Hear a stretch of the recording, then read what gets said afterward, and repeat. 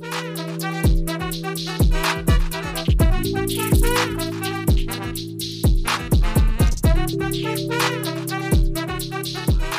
guys, Montel here, and thanks so much for tuning in to this edition of Free Thinking with Montel.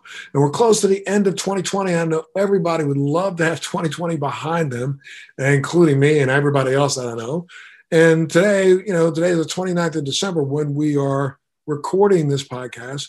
So this will be one of my last ones of the year. And I'm happy to have as this guest today, a guest that has really turned this last year and the year before that into quite a wonderful thing. And what do I mean by that? Let me take you on a little journey. I've spoken about it several times here on Free Thinking with Montel, about my diagnosis with MS. And I had a big meeting this morning about MS. And, I've been thinking about it quite a bit. And I remember when I was first diagnosed, I literally spiraled almost into just a ridiculous state of depression because I was diagnosed because I went to a doctor in the middle of what was an episode back then. And, my episode was dominated by a symptom that has become one of my most pervasive symptoms, and that's been neuropathic pain.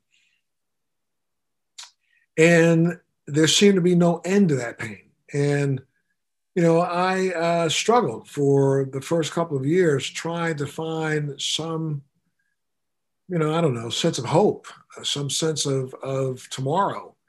And, my journey I've talked about quite often. I went down a path with opioids for a while, and then I finally found cannabis that literally helped to turn me around and helped to put me in the right direction. And then I started focusing on the things that I could do to make changes in my life and in my lifestyle that would help impact some of my symptoms. And lo and behold, they did.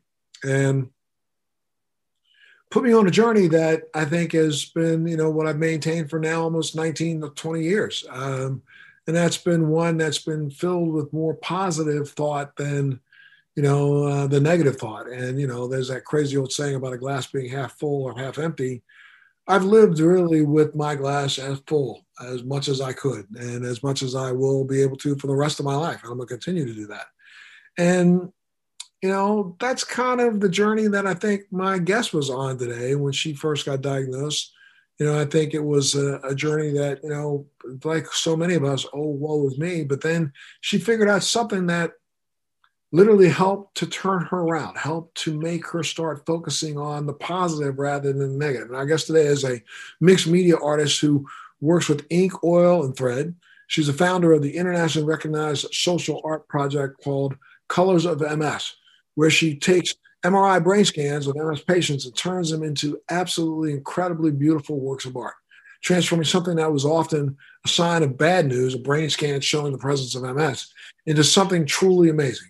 She was diagnosed with MS herself back in 2017 and turned to art as a way of healing. Her painting, her own diagnostic MRI, changed the clinical black and white to vibrant color. And the Passion Project was born. Lindsay Joy Holcomb, thanks so much for being a guest on Free Thinking with Montel today. Thank you.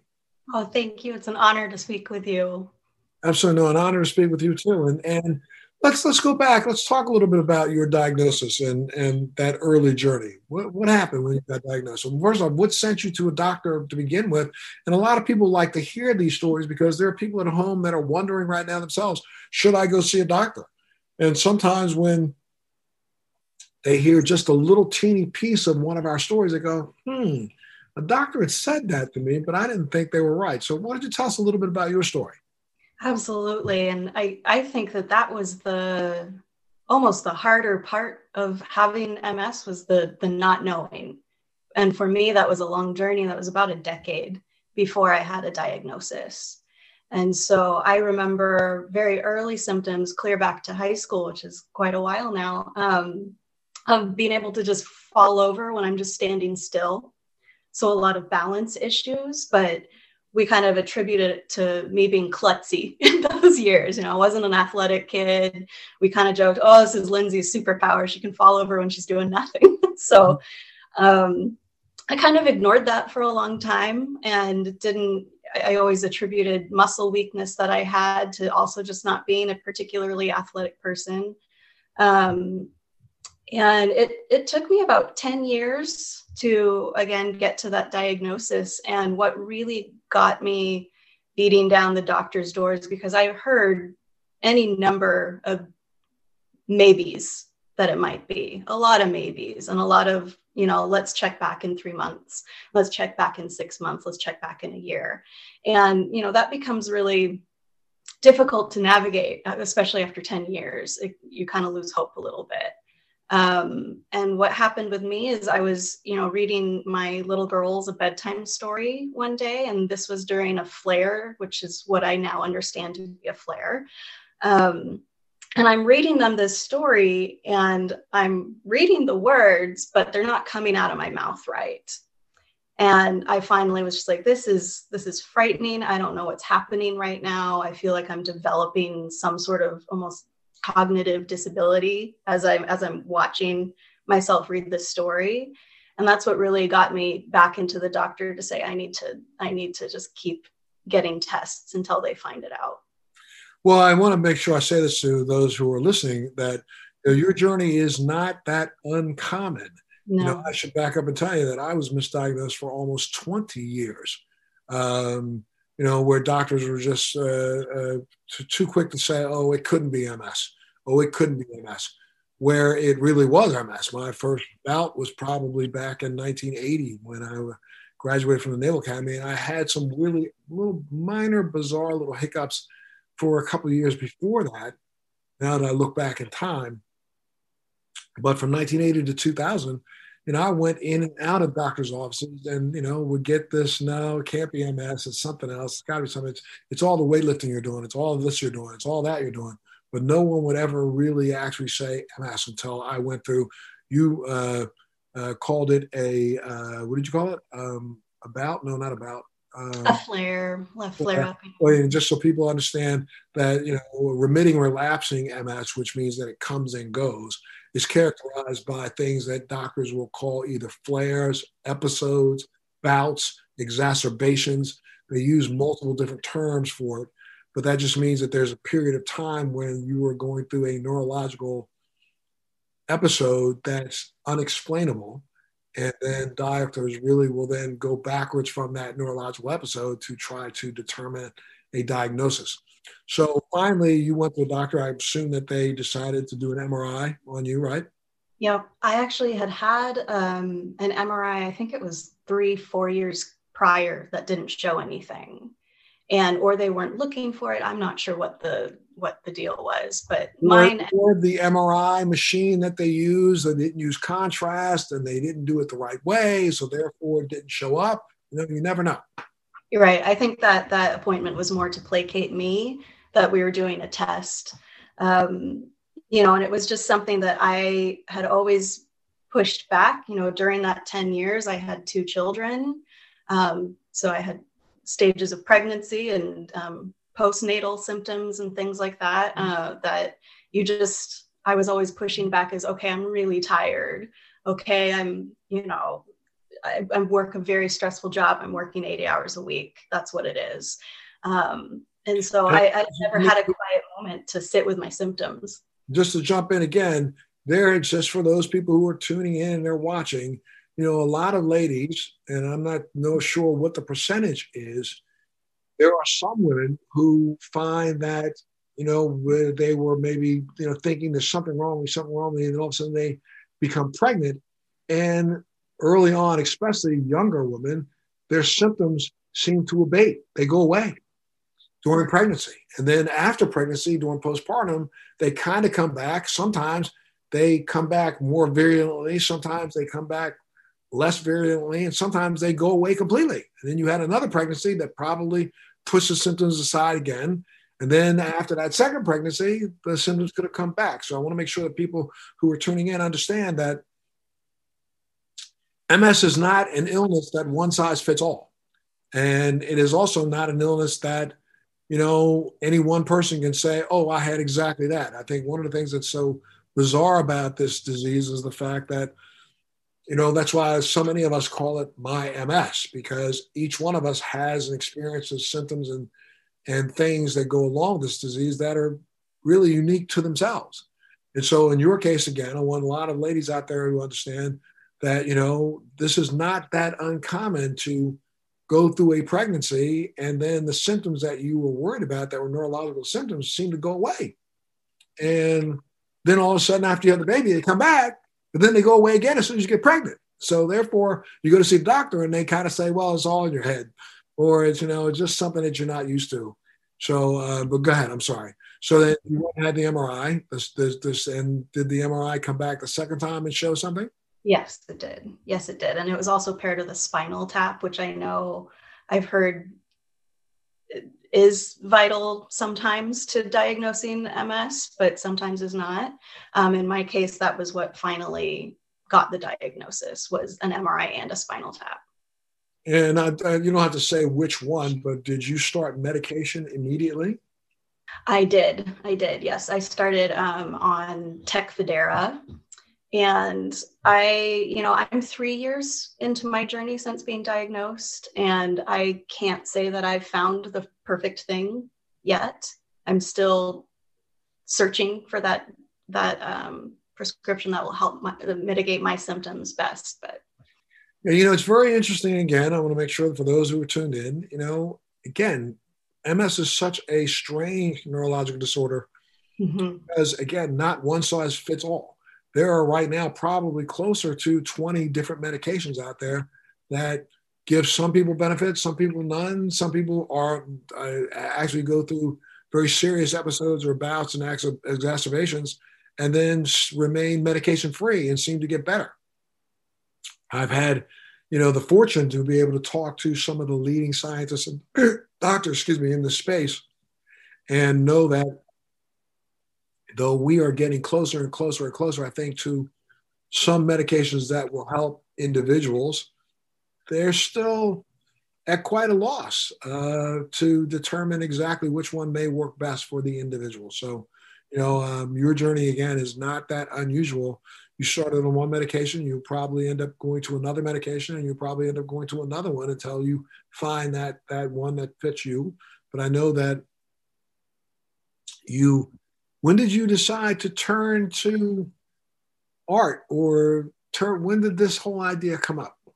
I think it was very early on. It was pretty close to after I was diagnosed, because I remember going on kind of a winter break a bit from work, and that gave me a quiet moment. And I was finally sitting with this answer that I had been looking for. And I'm one of, I find it about 50-50 with people that I speak with, but I'm one of the people that was quite happy when I finally had something to call it, because I was starting to feel really, really frustrated that I just could not be figured out.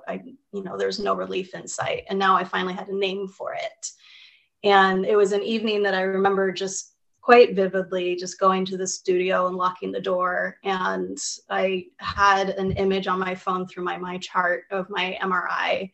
And it was just, I've never looked at internal imaging besides ultrasounds of my children. And that was a joyous thing. And this was a very frightening thing. You don't want to see things in your brain. Nobody wants to see things in their brain. And I felt it was not myself that I was looking at. And I hated to feel like almost like a number in that moment. And so what I did is I just started throwing some color down to try and make it something that I could come to terms with. And by the time that I was finished with that first painting, which was a red, it was in reds and blacks and golds, but it wasn't an angry picture to me. It was a very passionate picture that I felt connected to. And it was a really big turning point for me quite early on. So I started out with that mindset pretty quickly, I'd say, after my diagnosis. So again, you took an image of your MRI and you looked at it and interpreted that rather than in the blacks and whites of X-rays and CAT scans and MRI kind of images. You decided to put color to that. And then, did you do it again and again, the same image, or what did you do? I didn't. It was just something that felt healing to me, and I had just posted it on my social media. And it was shared by the National MS Society, which was an exciting day for me. I was like, oh, it's an account that I follow, and a service that I take advantage of, certainly as someone living with MS. And the comments that were coming in kind of floored me, because prior to people seeing that piece of art, I didn't really feel like I had found my people that I could speak to MS about. I had tried a few things, but suddenly there was all these people saying, wow, they're seeing what I saw, that it was a joyful moment, that it was something to celebrate, kind of owning my own diagnosis and in a way that I wanted to see it. And I just was so moved that maybe there were other people that wanted to be a part of this. And so I literally started messaging people saying, can I paint your brain? Which is the weirdest icebreaker that there ever will be, I'm pretty sure that is. And that's where the Colors of MS was born, correct? Like, you would delete that message immediately if you saw that. But that's where Colors of MS was born, right? Where it was. That's where it was. Yes. How many people reached back to you when you sent that message out? You just said, some people deleted it, but some others reached back to you. How many people reached back initially? I think initially I had about 20 people right off the bat go directly from the post that my art had been shared at to messaging me about it. And so I had 20 people lined up right away to do it. And it started very loosely. I was on vacation at my in-laws. And I just said, you know what? I want to tell your story in your words. I put very little structure to it, because sometimes it feels good to just say your story without people asking you questions and all this thing back and forth. Just put it out there, and that I would paint it for them. And that, I think I did my first 100 the first year that I started. So it quickly went from 20 to 100. And are they all posted in a location that people can go and look at them all? They are. The project is on my social media, so my Instagram account, Lindsay Joy Holcomb, and it's also fully on my website and in a book that captures the first 50 participants. Of the 123 that I've painted so far, only 54 of those are in the project. Not everybody wants to share their stories out loud on social media, and I respect that. Gotcha. But people can go up again. Tell them the website. They can go up and take a look at all the pictures. Sure. It's lindsayjoyholcomb.com, and that's Lindsey. Okay. And so again, you've got 50 images up there right now. What's been the response from the MS community? It's a lot of people say that it has given them hope. It helps people see their MS from a different perspective.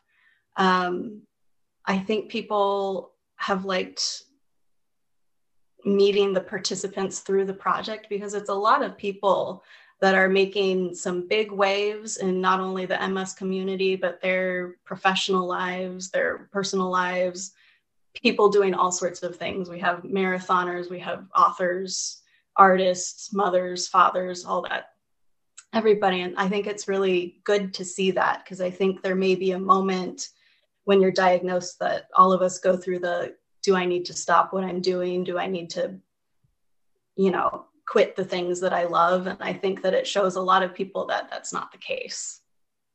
Right. Now you have something going to come up here in this coming March. March is MS Awareness Month. What are you planning on doing in March? Yeah, in March, I'm really excited to start a virtual art project with people that are in my Colors of MS community and hopefully beyond, where I'm sending people a template of an MRI that I did a lino cut of to help guide them through creating their own type of art with an MRI template. And I'm really excited to see what people come up with. It's going to be just kind of a virtual draw in, sketch in type of appointment. And what I hope to do with 100 pieces from that project is to create a large mosaic that's going to hang in the Portland Providence Brain and Spine Institute. And yeah. And you're doing that to hopefully inspire others to see some color and some joy in their diagnosis rather than just be futile, right? Yes. And I want it front and center right in the waiting room where I think a lot of people need it. My clinic waiting room has a picture of ducks in it. And I can't tell you how much I hate these ducks because I think there should be relevant art. I've seen something. I'm looking at a couple of your paintings right now, and they are really literally beautiful. You don't even, you can't even think when you look at them to begin with that that's a brain. But then when you look at it, you recognize, wait a minute, yeah, that is a brain, and I see what's been done to that brain. It's really, really powerful. And you use multi-dimensional art techniques to do that. Yeah, right? Yeah. I switched from working in acrylics and oil to ink when I was diagnosed because ink is a really wild medium that you can't control. It's very meditative in a way to just let it do its own thing. And that was a really good metaphor for how I work in the studio, to make that change for these particular art pieces. Well, Lindsay, look, I got to pay some bills here for a minute, so I want you to stick around. I'm going to take a little bit of a break, and then we'll come right back, and I want to talk a little bit more about, what you want people to know, and really talk a little bit more about how that's really uplifted your life. So you've been watching and tuned in to Free Thinking with Montel today, and our guest is Lindsay Holcomb, who has started a project that's called Colors of MS. And again, Lindsay, you can go where to see it? My website, which is lindsayjoyholcomb.com, or on Instagram at lindsayjoyholcomb. And go up and take a peek. They're really, really, really beautiful, beautiful works of art. And it's turning, what is that whole thing, a pig's ear into, something beautiful. I mean, literally, looking at an MRI that has brought people so much disdain, turning it into looking at something that's beautiful and making people own. So let me take a little break. You've been listening to Free Thinking with Montel. We'll be back right after this. Well, thanks so much for being a part of Free Thinking with Montel today. And our guest is Lindsay Holcomb, who started a project that's called #Colors of MS. She's a mixed media artist who works with ink, oil, and thread. And she's the founder of, again, this internationally recognized social art project, Colors of MS, where she takes MRIs of brain scans of MS patients and turns them into absolutely beautiful, incredible works of art, transforming something that's often looked at as bad news, a brain scan showing the presence of MS, into something that's truly amazing. And she herself was diagnosed with MS back in 2017, has been sharing with us how she's been dealing with and coping with it. And, again, Lindsay, thanks so much for being a part of Free Thinking today. Absolutely. And, talk a little bit about your day-to-day. I mean, how there are so many people out there, especially during, these tough times that we faced in 2020, who, can't seem to find that forest through the trees, can't seem to find, beauty in the clouds. I mean, how do you get through every single day? Well, this year has been a challenge, that is for sure. I think, especially helping people through these paintings, which is really how I see it, really marking a moment in other people's journey, is something that enormously helps my day-to-day, because I wake up in the morning saying I have to make a transformational moment for somebody, and I need to be in the right headspace for that. These aren't art pieces that I can do at 10 p.m. when I've had a really stressful day. I can't do that. It doesn't hold the place for the person that I'm painting. It certainly doesn't produce my best work. And so I've really taken this year and my day-to-day to really shape how I can get into the studio with a really clear mind.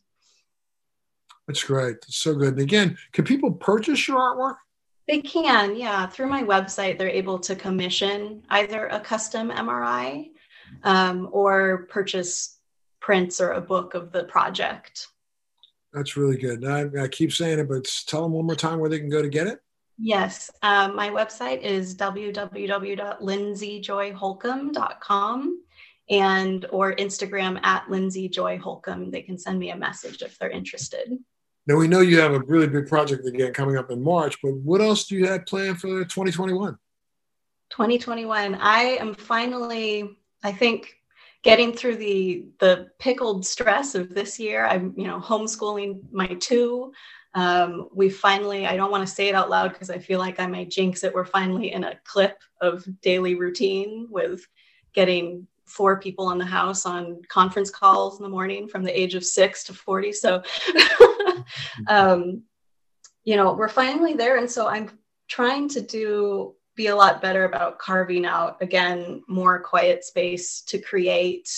I'm trying to focus a lot more on the things that I can change to mitigate my own symptoms this year. And that's a really big project because I've always been busy. I like to be busy, but I think I need to sit with the quiet a little bit more. And well, there is a lot of really good information out there. I mean, you can look into some of the information that Dr. Howard Weiner has been putting out, and there's several books out there right now that talk about how we can impact inflammation, because again, we know inflammation is probably the biggest nemesis that we have, and you can do that through your diet and through exercise, and you also said it through some mindfulness, just sitting and being still and finding joy in the simple things. So I really, really wish you well, and I got to thank you so much for being a part of Free Thinking. And I think that I'm hoping that people go up on your website one more time. Give it out again.